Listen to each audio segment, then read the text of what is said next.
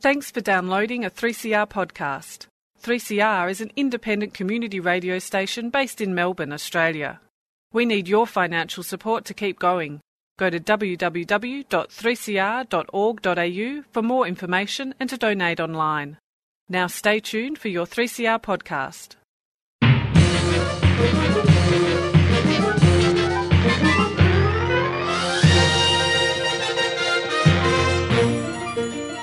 And welcome to another episode of Lost in Science, and we're going to spend the next half an hour with you with a little bit of science. And we have some special guests today. Actually, one guest is Associate Professor Joel Pearson, who Stu's actually talked to. He has been doing a little bit of research on hallucinations and inducing hallucinations. Have you heard about this story? Yeah, Chris? it's something to do with being able to induce a hallucination in normal, healthy brain and then see what the pattern it forms in the brain and see how hallucinations work inside the brain.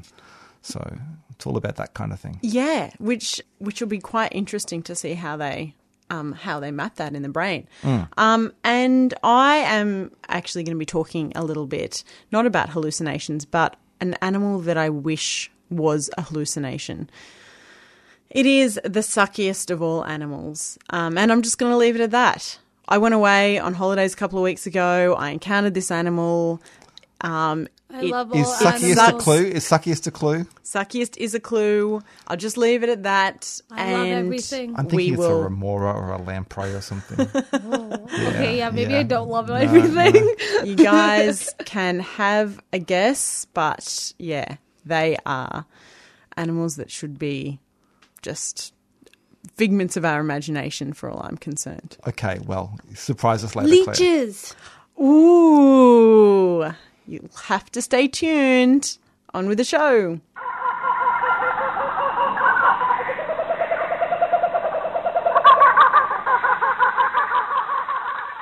People might know what the word hallucination means and probably have some idea of what they think a hallucination is, but some recent work on inducing hallucinations has been carried out at the School of Psychology at the University of New South Wales, and I've got Associate Professor Joel Pearson on the line with me to talk about what they were looking for and how they went about identifying hallucinations in people. Thanks for joining us on Lost in Science, Joel. My pleasure. Great to be here. So hallucinations, I guess people probably have some sort of idea that, you know, if a person takes drugs, they might experience hallucinations, and there's certain illnesses like, for example, Parkinson's disease, where patients experience hallucinations. What do we mean when we say a hallucination? What is someone experiencing? So that's a great question. It's one that's really fired up in the last week since this paper was published. So I've been getting a flood of emails, discussions online, Twitter, Facebook, and YouTube about this exact question. What is hallucination? If we imagine something, mental imagery, is that a hallucination? The huge range of visual illusions that we know about, are they hallucinations? So there's all kinds of visual illusions where you can see something that's not actually there. So should we call that a hallucination? And some people will say that no, hallucination purely needs to be a conscious, let's say, visual or sensory experience when there's no incoming information, so in sensory deprivation or when you're asleep, eyes closed, that kind of situation. Where we came down with this study, we defined the things you see induced by flickering light as a hallucination because we can't predict what you see when you flicker light at people. First, you might see, so if I just flicker a TV monitor or a computer monitor, just black and white, flickering that quite fast. First, you might see stripes, then some blobs, then some dots, then a windmill spinning pattern, some colors, and it just keeps on changing unpredictably. So that's very different to some of the illusions where every time I show you this thing, you'll see the color red, for example. I know pretty much 99% of the time you're going to see red. So that's very predictable. These flickering stimuli, this flickering stuff, it's a lot harder to predict. So that's kind of where we start off with the definition of hallucinations, and there's sort of a long history of calling flicker-induced experiences hallucinations dating back a couple hundred years, in fact. So this is kind of a standard sort of understanding of it within psychology as well. It's pretty standard, but when you look into it, and some of the discussions I've had in the last week really highlighted the fact that, we don't really have a good, clear definition or framework for what we want to call a hallucination. That must make it very difficult to study then. It does, right? So that's why that's one of the, and also very interesting, I think. That's one of the areas, the reasons I wanted to get into this area, because if you want to be able to study hallucinations in the lab and not have to just rely on clinical populations, then you need a very clear definition so you can induce it in the lab. The same way that if researchers want to study cancer in humans and maybe they want to use an animal model, they need a definition of what cancer is. If cancer is only cancer if it's in a human, then they can't do their research on animals. But if you have a broader definition of what cancer is, then you can study the mechanisms in different ways, not always in humans.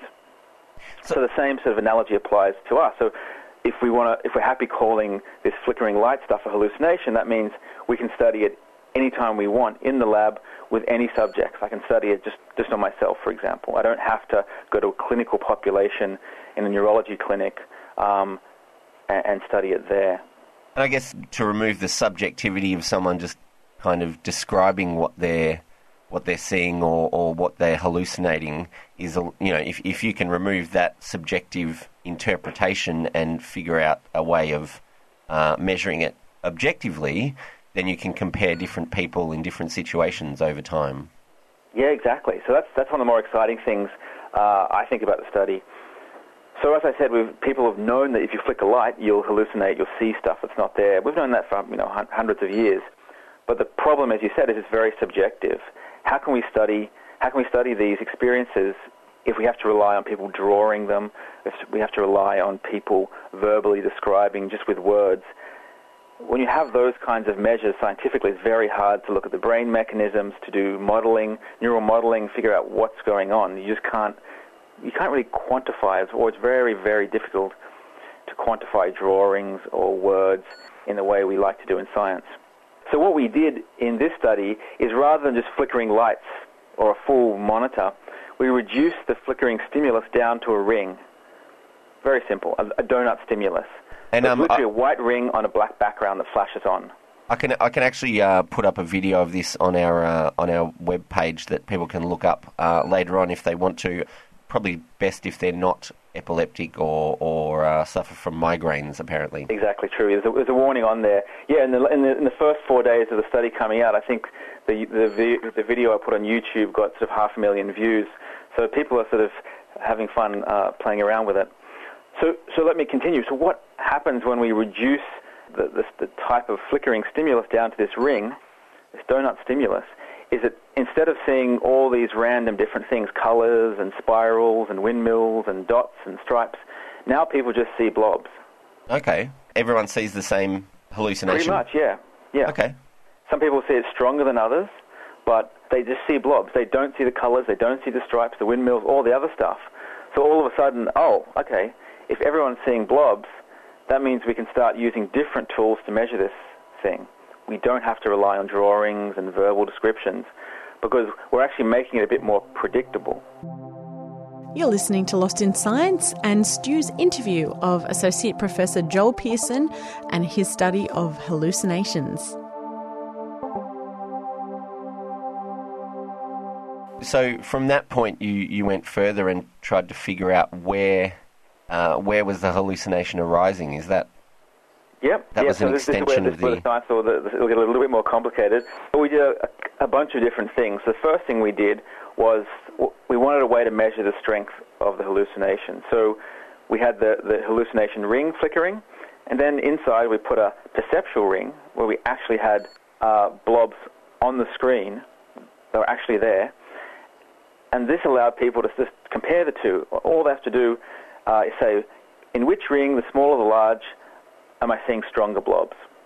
Okay, and then on different experimental trials, we change the strength of those perceptual blobs, the real ones that are there, and this lets us, with enough data, measure the point at which people are equally likely to say the real blobs are about the same as the hallucinated blobs. They've got... Yeah? You've got an objective measure of the hallucination then? Yeah, pretty much, yeah. So it's a what we call a two alternative force choice comparison. So people have to compare the two rings. They have to say which one's stronger. So now they're comparing basically blobs to blobs, and so we have a way to measure that strength. And this is sort of a standard measure in psychology and cognitive neuroscience. So then we did a whole bunch of other experiments. The second thing we did was something similar, but we developed a way to measure the speed, because I didn't mention this before. But the blobs actually start moving. Once you see them for a moment or two, they start moving around the ring. And we were interested to see this, measure the speed of that, so we developed a technique to measure the speed. Then we also wanted to figure out, get some insight into where in the brain, or maybe the eyes, these hallucinations were occurring. So I guess you didn't know whether it was something within the eye itself, or whether it was in the processing part of the brain, or where it was actually happening that this hallucination was appearing from. Exactly, yeah. Right. So because no one had been able to develop these tools to measure it, it was too difficult to ask these questions before. Okay. So so you set up an experiment to figure this out. How did you go about that, and what did you find?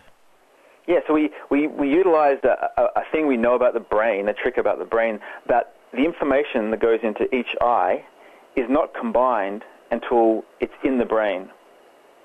And we know it's not combined until certain levels of brain processing, so in the cortex, the visual cortex. So before that, the information is kept pretty separate. So what we did, we showed people two little rings and presented one ring to one eye and the other ring to the other eye. And then we can flicker those in sync, so in synchrony, flickering them together, or out of sync, flickering one then the other. Yep. I hope everyone's following me here. So you're getting a different flicker in each eye at different times. Yeah. Yep. And we flicker this quite slowly, where the hallucination is much weaker. And here's the logic. If the information is being combined, and we know it only is combined in the brain, then we're actually doubling that flicker frequency. The neurons in the brain are going to receive flicker at double the rate, because they're going to get information from both eyes, and because in one condition they're out of synchrony, they're going to get, let's say if we stimulate at 5 hertz, those neurons are going to get stimulation at 10 hertz, or around about that.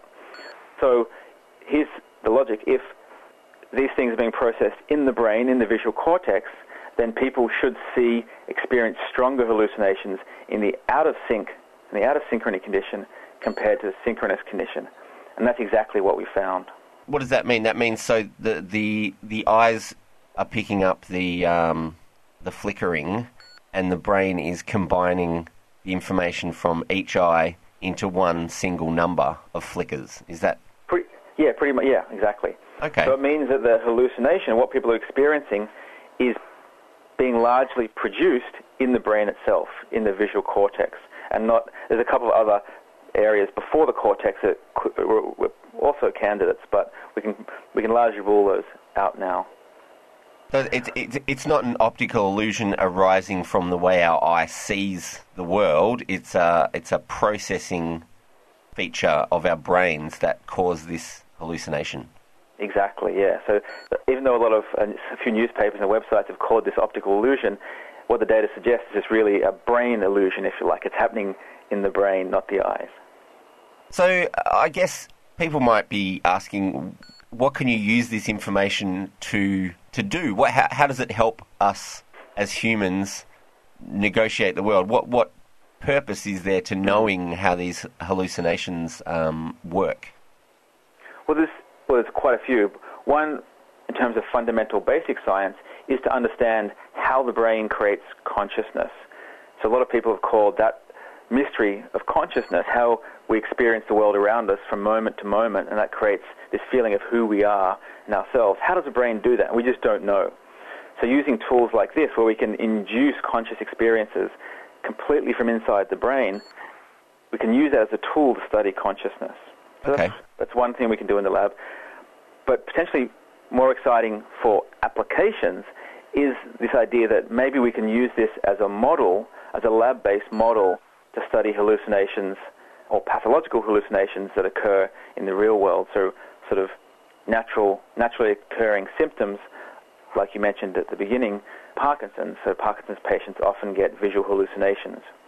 It's very hard to study because we don't know when they're going to have the hallucination, so we can't always have them in the lab ready to study when they're having a hallucination. So if we can use this flicker hallucinations to study the mechanisms and the brain mechanisms of hallucinations in general in our lab, we can do that anytime we want, and then apply those findings to the clinic to help develop new treatments. So it has got real-world practical applications that will help people, I guess, if not cure the disease, then at least reduce the symptoms of things like Parkinson's and other mental health issues. Yeah, exactly. I think it does. It's early days yet. It's still, in the fundamental science phase, but next we move into the translation stage and then the actual neurological and clinical work. Well, it's really interesting work that you're doing, Joel, and I'd like to thank you for joining us on Lost in Science, and we'll have to catch up in the future and check in on how your work's progressing. Sounds great, Stu. It was a pleasure. Thank you.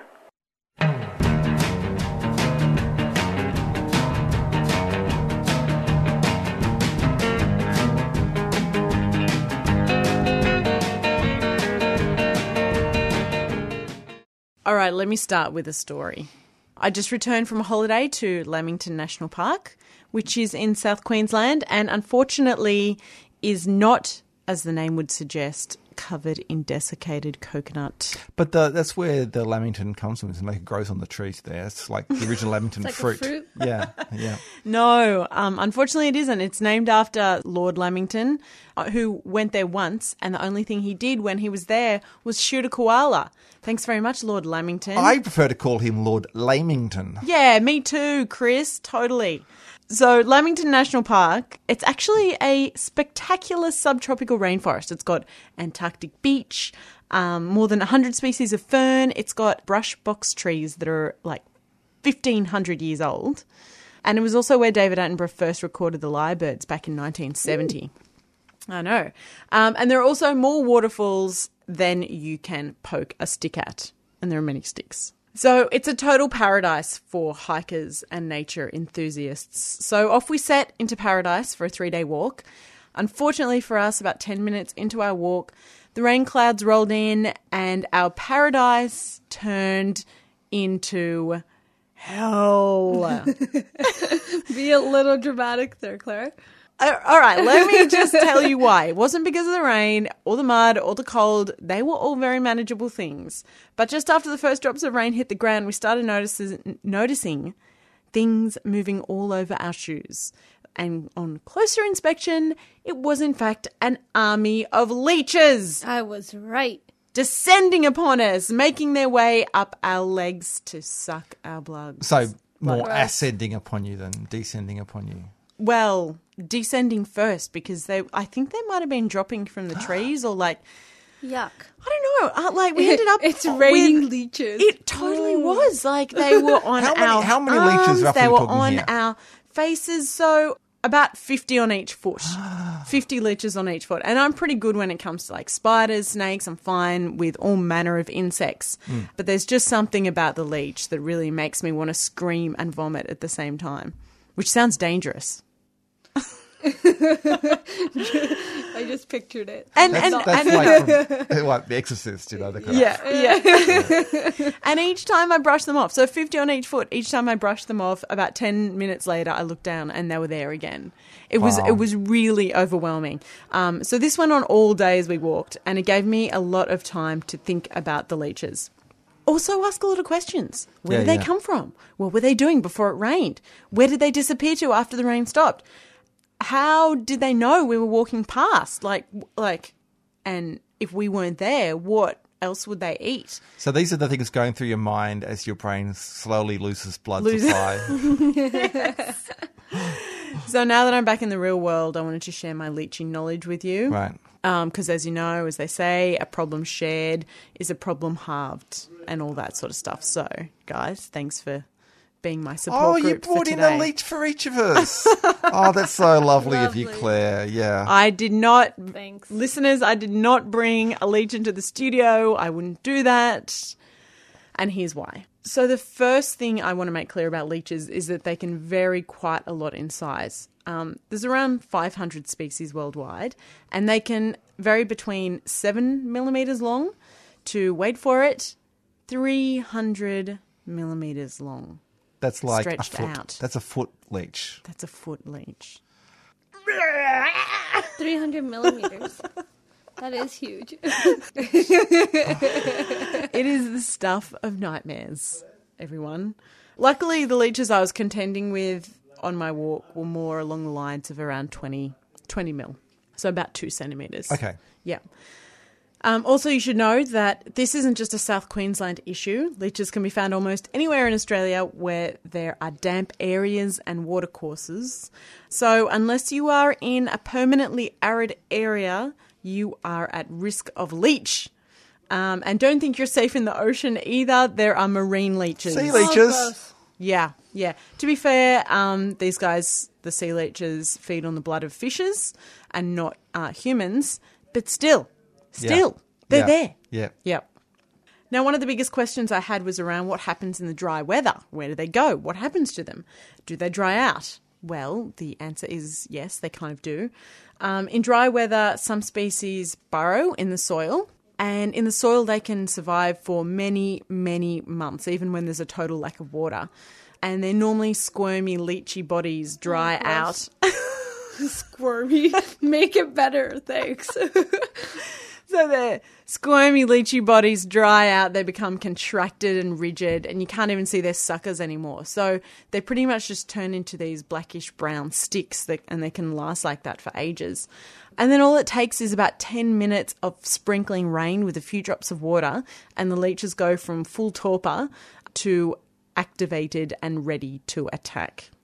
Terrifying. And so what then? They just look for prey? Is that how it works? Yeah, exactly. So that was my next question. How do they know there is prey around? Well, they're very responsive to both light and changes in light and also mechanical stimuli. So a lot of it's sort of this trial and error approach. So the leeches, I don't know if you've ever seen them, they sort of like one part of them sticks on a leaf or something and then they just wave around in the air, just sort of like a flagpole. And they just sort of change position frequently, sort of exploring using their heads and waving their body and assuming this sort of alert posture, extending themselves their full length. So if there's any sort of changes in mechanical stimuli around them, then they know where to go. So they're ready for anything, really. Oh. I can picturing a science fiction film now with like this all these leeches sticking up and you've got to sneak through quietly so they can't know you're there. And they're all going waving around. There's got to be one, isn't there? Like Yeah, the I think leeches, it like feels- the blob it feels or something. familiar, yeah. It does. Oh. Or like just in your bed or something like that. Oh. They sound like Triffids a little bit. You just made them sound You like just- Triffids yeah. a little bit. Yeah. Yeah. But I say Triffids do that. And as you know, leeches feed on blood, which means they are sanguivorous. Great word, huh? Sanguivorous. That means they feed on blood. Or Great. sangria. Ooh. But they do have preferences for whose blood they drink. So there are leeches that are specific for mammals, fish, frogs, turtles, or birds. There's even a leech that preys on other leeches. So I don't know if they suck other leeches' blood or they suck the blood that other leeches have sucked. Like secondhand blood. Secondhand blood. I think it might be secondhand blood. I know, so cruel. I wonder what's worse, a mosquito or a leech? Leech. Is it true that leeches enjoy the taste of disgust and so they go for people who are more disgusted by them? I haven't found that in my research, but Okay, if you know, you- that's probably Valid an experiment. Yeah, that the disgust maybe, hormone. Maybe you or anyone but me could perform. I don't want anything to I do think with we're that. going to need you for actually. this one, Claire, for obvious reasons.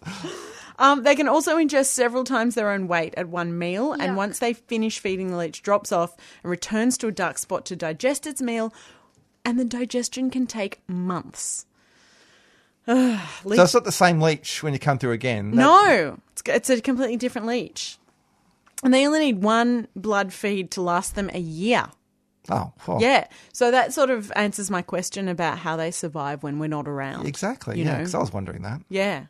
Yep. So now it wouldn't be a leech story unless we mention the medicinal value of leeches over the ages. You know, back hundreds of years ago, leeches were employed to remove so-called bad blood from patients. But even today, they are used clinically after microsurgery. And can assist in the reattachment of fingers and toes. Oh, gross. And skin grafts, because one thing leeches do really well is get the blood flowing and keep it flowing. So they're apparently of great value to plastic surgeons. Oh. They are, although, of zero value to me. I'm still suffering from residual leech bites. Which, Are they itchy? yeah. So I pull them off and they leave this leech hickey on my leg and there's blood pouring down my leg. Finally, once the blood stops, it's extremely itchy for weeks afterwards. Okay. So as far as I'm concerned, these animals truly suck. So clearly that was your punchline. But I just want to know. Yeah, okay, the mic has been dropped. I want to know, so you can just pull them off? There's no, magic trick that they have to, they don't leave a bit behind? You have to put, salt on them or something like that? Yeah, I think or it's salt or fire. Is there some sort of... You just pull them off? Apparently, if you put salt on them, they spew everything back into you or something. I don't know. I wouldn't want that regurgitated out. I think if you put salt on them, they release of their own accord, so you don't get as big of a hickey, or it doesn't make. But that kills them. Salt kills them. It dries them out. Yeah, but they release. Yeah. So you're not pulling them off. You're not yanking them off. You can use your fingernail as well. Just scrape gross. them across. I just sort of. But the whole them up into as soon as you start scraping them, they go into a little ball, and then you try and flick them, but then they get stuck on your other fingers. It's completely messed up. All right, okay. I think we'd stop. We should stop. We've bled this dry.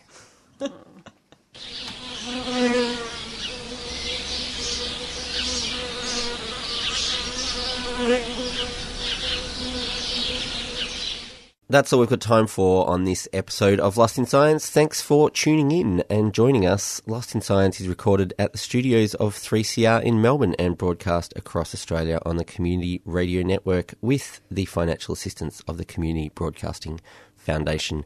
If you want to talk back to us, you can get in touch. We have a Gmail account, lostinsight@gmail. You can also find us on Twitter and on the Facebook. And if that's not enough Lost in Science for you, you can always tune in again next week, where the team will once again get lost in science!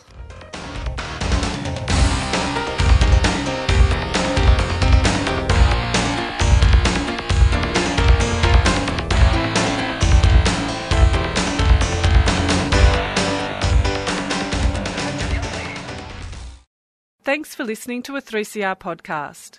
3CR is an independent community radio station based in Melbourne, Australia. We need your financial support to keep going.